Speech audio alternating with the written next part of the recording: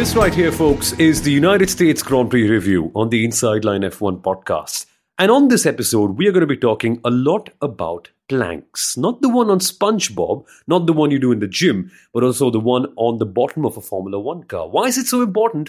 And why was that the reason why Leclerc and Hamilton got taken away from the race? And why was that the reason why Logan Sargent scored his first ever points? More on that, more on Verstappen and his dominance, more on the weekend as a whole. How did it work out? And crucially, how on earth did Mercedes and McLaren end up losing a race that they controlled for such a long period? That's going to be the agenda of this weekend and of this race review on the Inside Line F1 podcast. But very quickly, let's firstly introduce ourselves. My name is Somal Arora. I'm the voice of the MotoGP Indian Grand Prix and also the host of the Indian Racing League on Star Sports.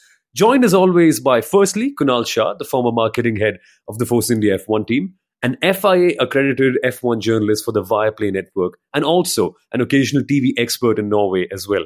And of course, F1 stats guru, fresh off a stint in the F1 Academy as well, with the stats finally being used on that broadcast there as well. But folks, that is us. Let's very quickly get to the Grand Prix. Now, what happened at the end was very simple, Kunal. Verstappen dominating once again, winning in the sprint, winning in the main race. He came from P5, very patient at the start, very unlike Max actually, from the very past. But then the control seeped in. And even though Mercedes and McLaren seemed to have decent pace towards the mid and the end respectively, it just couldn't trouble Max. And I have a question for you. What is the definition of insanity in your head, Kunal? Like very quickly, what do you think of when you say a person is insane? When they try a one-stop strategy in Austin, I would say that's probably a bit of insanity out there. And I remember, I think 2019, Lewis tried it and got beaten by Valtteri Bottas. Of course, the whole formula was different. All the variables were different back then. But that's just, again, recency bias at play, but that's insanity for me. And I think Charles Leclerc actually said this in his post-race media pen. He said, I don't know how this worked out. Like, the biggest learning for me today is that you can't do the race in Austin on a one-stopper. And then he said that Ferrari's numbers indicated that a one-stopper would just be as good as a two-stopper. And so they decided to put him on a one-stopper.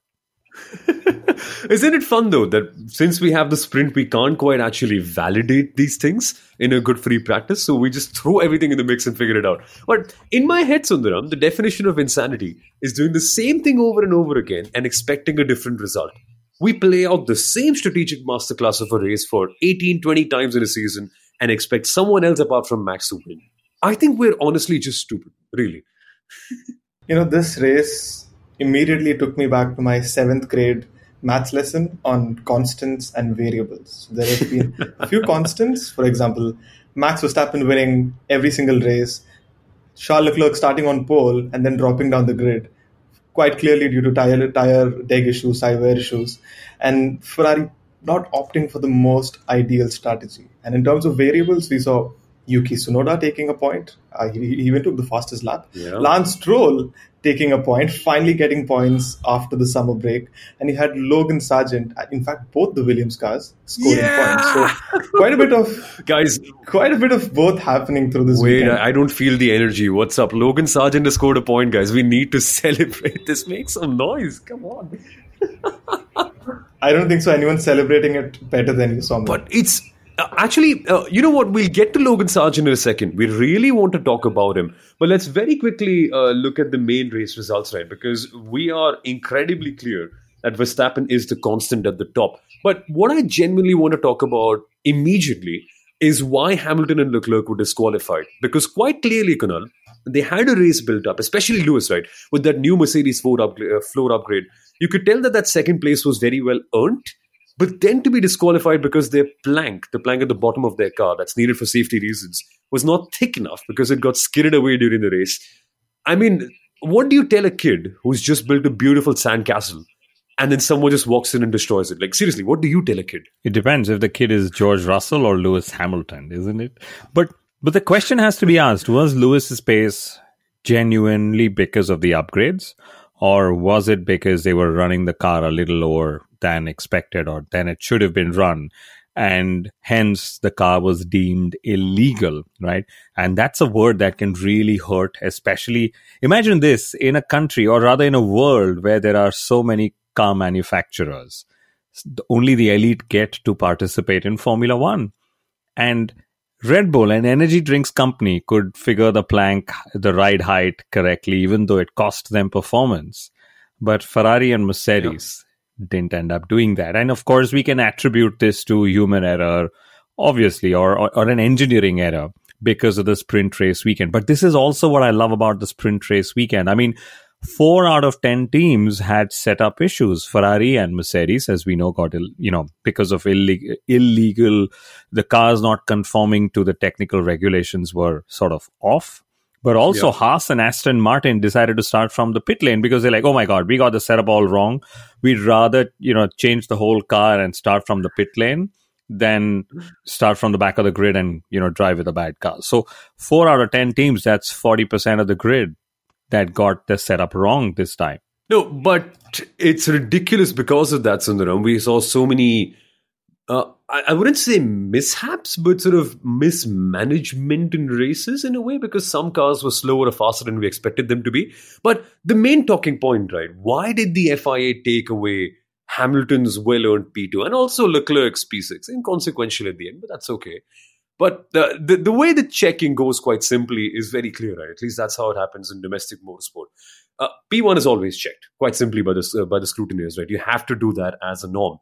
Normally, when P1 is checked, they also check the car in P4, because quite simply, that is the next one that will get promoted if something's wrong with P1. After that's done, normally things are okay, usually. Then they go to P2 and the car in P5. Now, in this case, in the provisional results, that was Lewis Hamilton and Charles Leclerc. Both of them, unfortunately, suffering from the same result. And now that they will be taken off, they will then check car number 3 and then car number 6. And eventually, that's how the way things go. And if there's a general trend, they might pull up more cars. Or if there are other people generally protesting. For instance, if they notice something funny in the engine, right, a team going to a certain level of RPM band that nobody has ever extracted, and then someone protests, maybe they'll check that for all the cars with the same engine.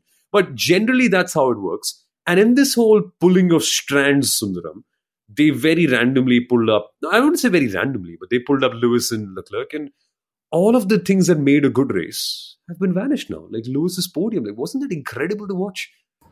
Absolutely. I think one of the things that actually made this race enjoyable was the fact that the balance kept shifting across multiple teams, and that's what we really enjoyed. You never really knew if it was going to be a Red Bull win, or is it going to be a Mercedes win, or is it going to be a McLaren win. But going back to the previous point that we discussed before this, I think the reason why a lot of teams do not have their setups finalized is also because that's what Formula One wants, or the FIA wants. The scheduling causes these little problems, or the unpredictability. That's what they were looking for. The more you have in terms of practice sessions, the more you're able to fine tune your setup. And that's how more predictable the race ends up to be. When you have only one practice session, there's going to be a bunch of teams who don't have the setups in the right order. There are a bunch of things that teams don't check, like in this case with Mercedes and Ferrari. Not a lot of teams were able to do high fuel runs, and they were not really able to measure how much the plank gets eroded or rubbed away. And now coming back to this point of how, because a lot of people have been asking, was it randomly checked? And FIA's technical delegate does look at certain indicators before the race, during the race, and even after the race.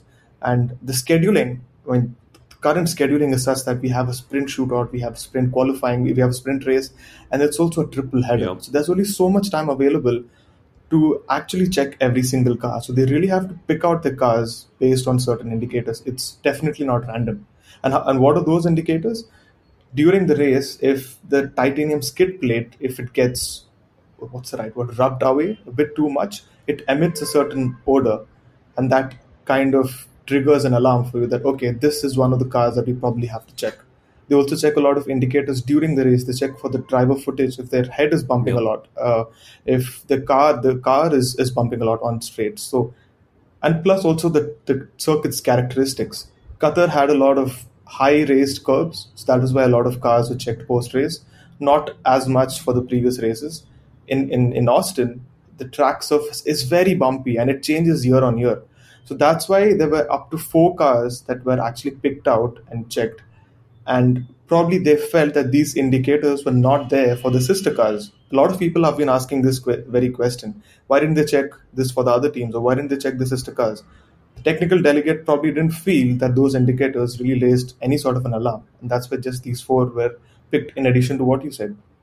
And at the end of the day, also, who has really protested for it? Like, if there was a major championship implication to it, you know for a fact the other team would be protesting, and immediately the stewards would have to pick it up if it's an official, legally registered protest. That's a long, lengthy FIA based story. But let's not get into that today.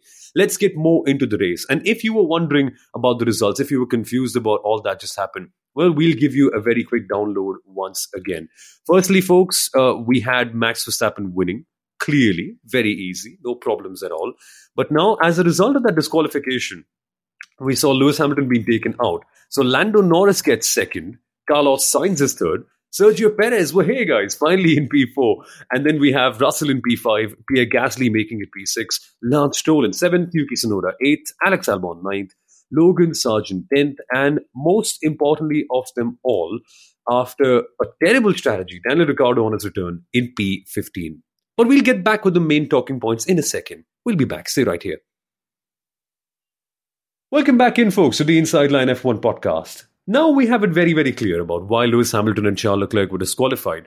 But what I want to talk to you about now, Kunal, and what I generally also am very eager to put it out there, is Mercedes' conservatism. Because we saw the floor upgrade work well in the sprint. We saw the floor upgrade work well in qualifying. They were closer than before, clearly. And in the main race, right, that haunting pace from Lewis Hamilton that really scared Lando Norris at the end, you could feel that this car suddenly is turned on.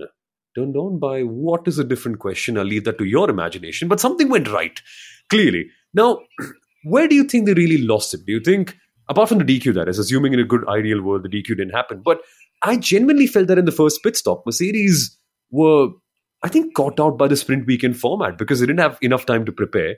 So they went for a half-baked choice of going for a one-stopper, and clearly that didn't work out. But do you think they were too conservative in your Well, depends how you see it. In my mind, McLaren and Mercedes knew all along that Red Bull and Max Verstappen, or rather Max Verstappen in that Red Bull, had the pace to win and was going to win. They knew that eventually they're going to cede track position to him. So they realized that the only way to try and get him was to try something different on strategy, right? Because when they tried something different on strategy, at least they were giving themselves a chance. If they were all pitting within each other's windows, trying just that one lap undercut or overcut, it wasn't going to work, right? And that's the reason why they tried what they did. So they eventually tried the one-stopper. I think both Zach Brown and Toto Wolff alluded to it post-race. And we thought we'll do the one-stopper. Then we realized that the one-stopper was actually not working out. And then they suddenly had to switch mid-race. And in all of this, I loved what Red Bull was able to do. Because Red Bull turned around and said, okay, we don't have track position. But what we do know is the more we keep Max in clean air and the more we just run through the optimal stint lengths for our car, we will eventually be the faster car on the grid. And we will, of course, have to make overtakes, which is what Max did, even though overtaking was not just as easy as, as easy as, as it's been for him before. So it was just down to Mercedes trying to do it differently. Were they conservative?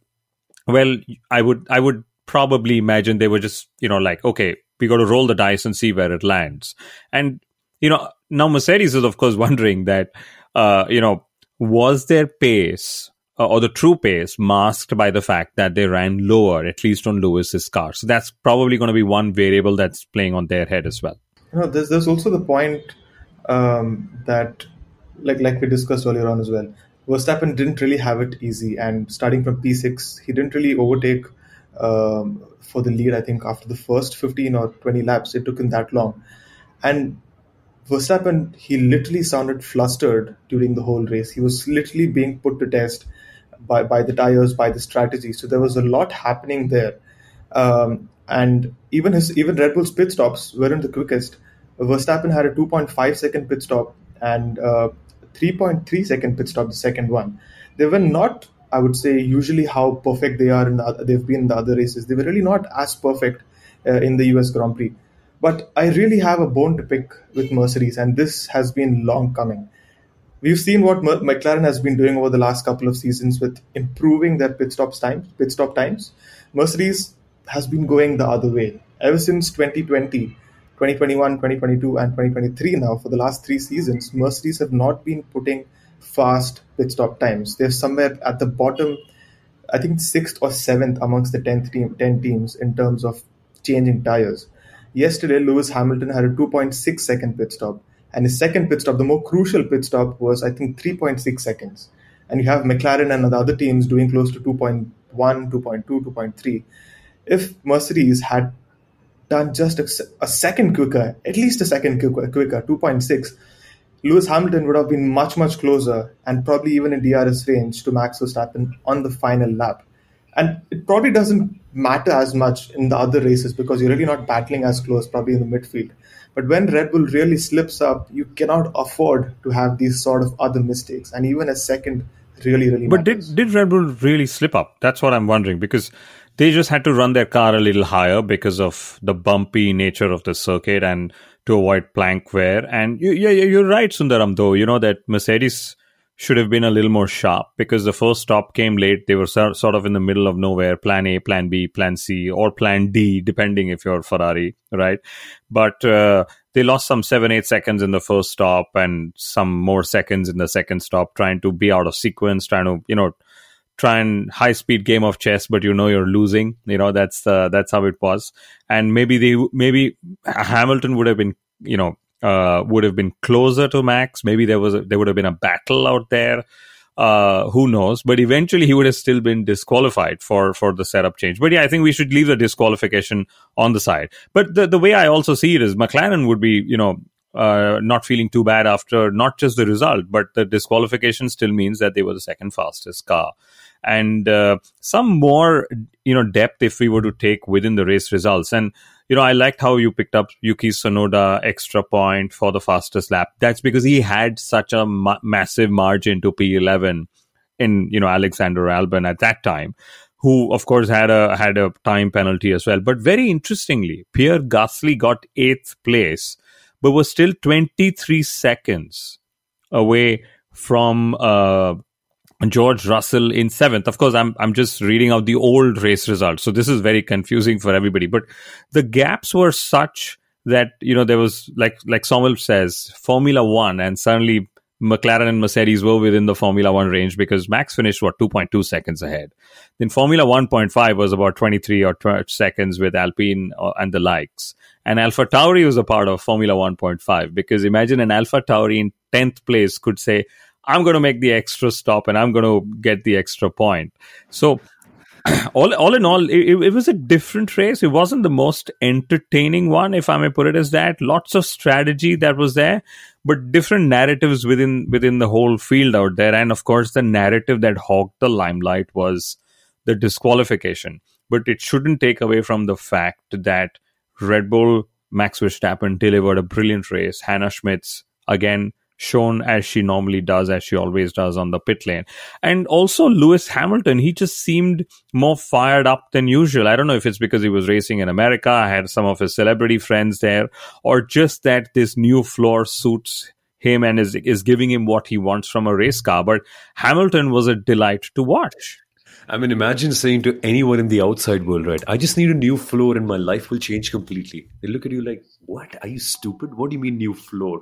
But on Hamilton and the race, I think one very interesting thing to watch this weekend was just Lewis Hamilton so focused in the middle of his game. Now, in any other sport, we can't quite listen to the athlete in the middle of a battle as much as we can in Formula One, right? Imagine a cricketer facing a ball while batting in the final of a World Cup and then hearing their thoughts. Or say a footballer, again, playing in a major league as well, for instance. In the NFL, they've tried, but I don't think you can get as raw and as unfiltered as a Formula One driver in the middle of a race.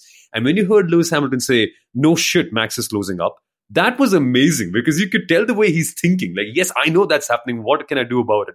Just that psychology of Lewis as well. Like, buddy, I'm trying, I'm giving it my best.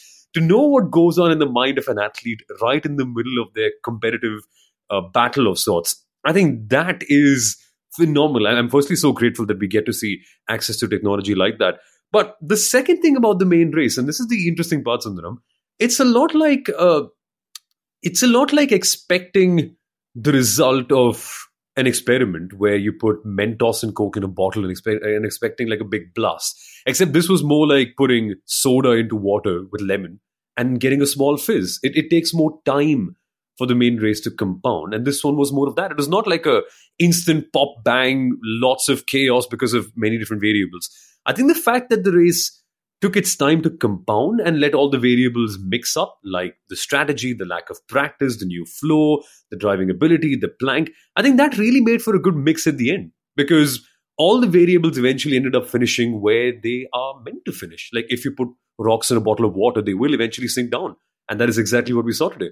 No, that's a very good point, and that's exactly what happened. Eventually, Verstappen did win. Lando Norris came second. Hamilton was there on the podium. But the fact was that I think people were a little miffed or unhappy with the way how the sprint race went, and it kind of gave out a lot of how the tire wear is going to be or how the tires are going to react as well. So people were a little unhappy with how the sprint went, and they kind of predicted that it's going to be a pretty straightforward race, and it is far from it. And when you have differing tire strategies, like one driver's on a medium, another's on a hard, the race will always go into the final stages of the race, and you can't really figure out who's going to be winning it. And that's what really happened. And on the last straight, I think Hamilton was 1.5 seconds, 1.3 seconds. You look at it's that close, it's that fine margin. One lap more and probably it would have been a different story altogether. And that's the fun part of it. When you see a race being decided on the final lap, on the final few corners, that's when you feel this, that, yeah, you've enjoyed a when great race. GP came up to read the gap to Max Verstappen, saying, Max, it's 3.6. And by the way, Max was facing a lot of issues with his brakes. He had to change his brakes on Saturday. He wasn't comfortable with it, etc. So those were the issues that he was, referring to on the radio each time and time again. But one example, when GP said, gap to Lewis is 3.6, and he was saying, don't speak to me in the braking area, whatever. That was fun. But at that time, I was just wondering if that was a hidden message to say, we're in America, the biggest fan base market that we're trying to attract. Could you slow down a little and, let Lewis finish a little closer to you? And is that why it came down to 1.1, 1.2, and then eventually Max is like 2.2 is fine. It's just half of 44.4 or 44. Anyway, but I mean, I'm just making joke of it. But, this whole talk of, one more lap, Lando Norris said, had I had one more lap, I would have had a podium in the sprint or something. I never understand this concept. If I had more of this, I would have done that, and my life would have been different. And it beats me. But anyway, you just had 56 laps, and I'm glad you all made it count. If my grandmother had wheels, she'd be a bike. I'm sure we've all heard of that. But it's time for a lame joke alert, right? The reason maybe Max was having brake issues is because he's quite simply, at this moment in time, unstoppable. Ta-dum. Let's talk about Ferrari. We had a Ferrari on pole, Sundaram, and I think it really helps out with your sort of love for trends in Formula One, because yet again, I think it's the 10th race in a row where Charles Leclerc has taken a pole. 10th pole position of Leclerc, where he hasn't quite converted it into a Grand Prix win. We didn't expect this to happen anyway. I mean, looking at the pace, looking at the first and the way they were managing their tires, it was evident that yes, while at some circuits their problem of managing the degradation was better than others, this one wasn't that one. I mean, over here, they really badly got exposed in that regard. Pace wasn't really the best. They had a scrappy battle here and there in the middle as well. What went wrong, according to you, all the way through for Ferrari? Because I genuinely can't pick it out. Like, it's at this stage where it's like, where can you go from here now, honestly? I mean, I've honestly not even checked that stat, to be very honest. I've not even seen how many wins Verstappen has taken off Charles Leclerc poles. The only fact being that's happened so many times. I mean, no matter where Verstappen starts, if Leclerc is on pole, he has to end up winning. I mean, Verstappen has to end up winning. But for Ferrari, I think, like I said, there's been a bunch of constants. I mean, within the first lap itself, first corner itself, you could kind of realize that it was kind of ending for Leclerc's hopes of winning this race, because they were being really affected by tire wear. And I felt that the fact that this was a sprint weekend, and probably not a lot of teams had a lot of running on the hard tires. So they really don't know how long those tires could extend to. And Ferrari, in that sense, really tried to take a gamble and see, maybe it was conservative or whatever it is. But you can still see those little issues with strategy creeping in. And then for some reason, I've just been noticing this over the season. Ferrari's race engineers, I mean Leclerc or Sainz's race engineers, don't sound very inspiring when they're speaking to their drivers. It sounds very shaky. They sound very nervous. 10 laps or 8 laps with the race to end, they go ahead and ask if he can do a plan C. I'm not sure if it really instills confidence in Leclerc and Sainz, but I mean, take an example of GP or Bono. When you ask a question, you get a straight answer with a lot of confidence. In Ferrari's case, it's like, yeah, we're checking. What do you think? Can we do C? Can we do D? What are your thoughts? Let us know. And I don't know how the drivers tend to feel after that. This is where the whole Plan C, Plan D conversations came in, and Ferrari are still on, the alphabet thing. But honestly, race engineers after a point are just messengers to the drivers. There's a strategy team that's filling them in, asking them what's what, and then the race engineers are literally just getting feedback from the driver and their view, which is where the whole question comes up for Ferrari specifically. But also, I think, a little bit of flack less for the Ferrari race engineers, because if you're not British, if English is not your first language, then you don't always sound as good or as confident as you would in native languages, whether it's Spanish or whether it's Italian or the likes. And do you guys remember from the Friday pole position contest where Xavi actually came up on the radio to say, so lap time deleted for Verstappen, and then Charles Leclerc blew a lid and he said FFS. Okay, you guys know what that means, but yeah, he said FFS, say the name first. Okay, and then Xavi, as expected, actually turned around and said Verstappen, lap time deleted. Okay, so he was just following instructions of his star driver. But all in all, I think for Ferrari, at least in the race, they admitted that they read the strategy wrong, and that was the cause of their downfall with Charles Leclerc. With Carlos Sainz, they believe actually they maximized the race strategy as we could. Now, I don't know if it was them who decided on their race strategy or if it was Carlos Sainz himself. I like that Ferrari kind of plays the role of a therapist as a driver, because if you go into a conversation with anyone who studied psychology, they'll become enablers in a way. They won't give you the answers to your questions, but they'll enable you to find them on your own. So on your pursuit of truth and destiny. So whenever Leclerc has a question in the middle of a race, right, that, hey, should we go on the hard compound tires? The engineer should simply respond saying, I don't know, should we? And put it back to Leclerc, because eventually you're the one who'll find your own destiny. Figure it out. You've got to be independent on your own. Only you're the one who knows all the answers. So why bother relying on anyone else? It's good leadership, isn't it, Kunal? It is, and whoever decided to put the soft on Carlos Sainz's car in the sprint as well, because 19 cars on the medium, one car on the soft. And you would have just, this is a pub quiz. Which race? There was one race that happened in history. There were 19 cars that took the medium. One car took the soft. Didn't win the race on the soft. Which team do you think it was? And there's a very high chance people would just say Ferrari. And I wonder if there was Carlos Sainz just saying, I'll take the soft and manage. And he managed pretty well so that he saved an extra medium for the main race on Sunday. But we also have, I think for once, and this is where Ram, one of our listeners, very active on social media, would be pleased. Aston Martin got the setup wrong, started both the cars from the pit lane. Lance Stroll scored points from the pit lane. Incredible.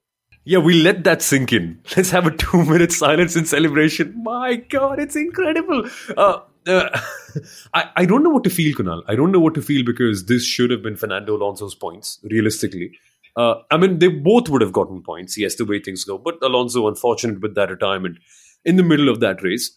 But, I really want to talk about Aston Martin for a second for this very reason. Because they're now representing what Yamaha and Honda have been in MotoGP for the last 2 years. For context, god-tier manufacturers have won uncountable number of world championships.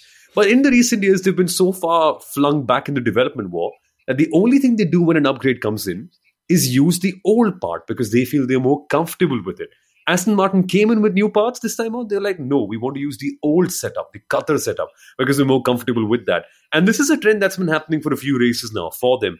And they're in that stage where their new advancements aren't quite as good as their old parts. They aren't quite as comfortable. Are they not taking enough risks? Are the new developments not good enough? What's really happening there? Because from the standards that we set early on in the year, Sundaram, celebrating P7 for Lance Stroll is like, where are we now? It's a good thing, but still, where have we come to? The Aston Martin story is a bit of a sad one. I think it is quite an exciting one towards the start of the season, seeing them take 7 podiums. But the way they've literally fallen off the cliff in every single race since, I don't know, Austria, was it? It's kind of really sad to see. And the really good thing that they can take out from this race was that they managed to take points. Lance Stroll managed to take points when starting from the pit lane. And I think Fernando Alonso had his first retirement of the year. He's not gone so long in a season. If I'm not wrong, I really have to check this. I don't think so. He's gone so long into a season without a single retirement. What? Yeah, I think what is this, race number 18? What is this? He's just preparing for one big retirement at the end of the year, considering the way things are going. This is race 18. But yeah, I mean, coming back to Aston Martin, they've dropped below McLaren in the standings, and they have a healthy lead against Alpine. And it's quite sad to see a team that was probably fighting for P2 in the championship has come down all the way down to P5. I think that's an improvement of 2 points from last year. Yay! Yeah. I don't know. I don't know if you can celebrate. Talking of points, Lando Norris is now ahead of Charles Leclerc in the Drivers' Championship, and about 22 points away from Carlos Sainz. I'd love to see if he's able to go catch Carlos Sainz. And the recovery, the rate at which Aston Martin has dropped, McLaren has climbed 2x of that, since that Austria upgrade. But also, we spoke about Ferrari. Just one quick thing. I think on the grid, Charles actually told Pierre Gasly that he was going to one stop, and Pierre Gasly was like, no effing way. Okay. The cute thing was that Charles actually believed that he could pre-race just share with Pierre Gasly, who's his friend, that I'm going to do a one-stopper. I mean, if they were competing for the championship, he probably wouldn't, but he knows that Alpine is nowhere amongst the fight for Ferrari. But we were on Aston Martin, and Fernando Alonso took the old floor, Lance Stroll took the new floor. I don't know. Conventional logic would make you believe that you want to do the other way around, but whose father owns the team, or maybe Fernando just turned around and said, "I would rather do the old floor because I've done enough on the new floor to know, to do an actual in race weekend comparison and do it as a test." And then finally, Logan Sargent, he scored a point, home race. Only bummer is that he didn't get to do it live in front of his fans, in front of home fans, assuming he's got a lot of American home fans. And he actually did a decent race because he was just 1.2 seconds behind Alexander Albon. Of course, Albon had those time penalties. I think we're bad people. Come on, Kunal. We should celebrate this a little bit more. I mean, we legitimately made an episode slandering his Williams' decision to put him in the seat next year. But genuinely, like, all jokes and sarcasm aside, which is hard to do at times, it's a good result. I mean, even though it's needed 2 cars to be disqualified, 5 cars to be taken away from the main race because of retirements or some sort of other issues, many others to go on stupid strategies, but whatever it was, we got a point for Williams and Logan Sargent.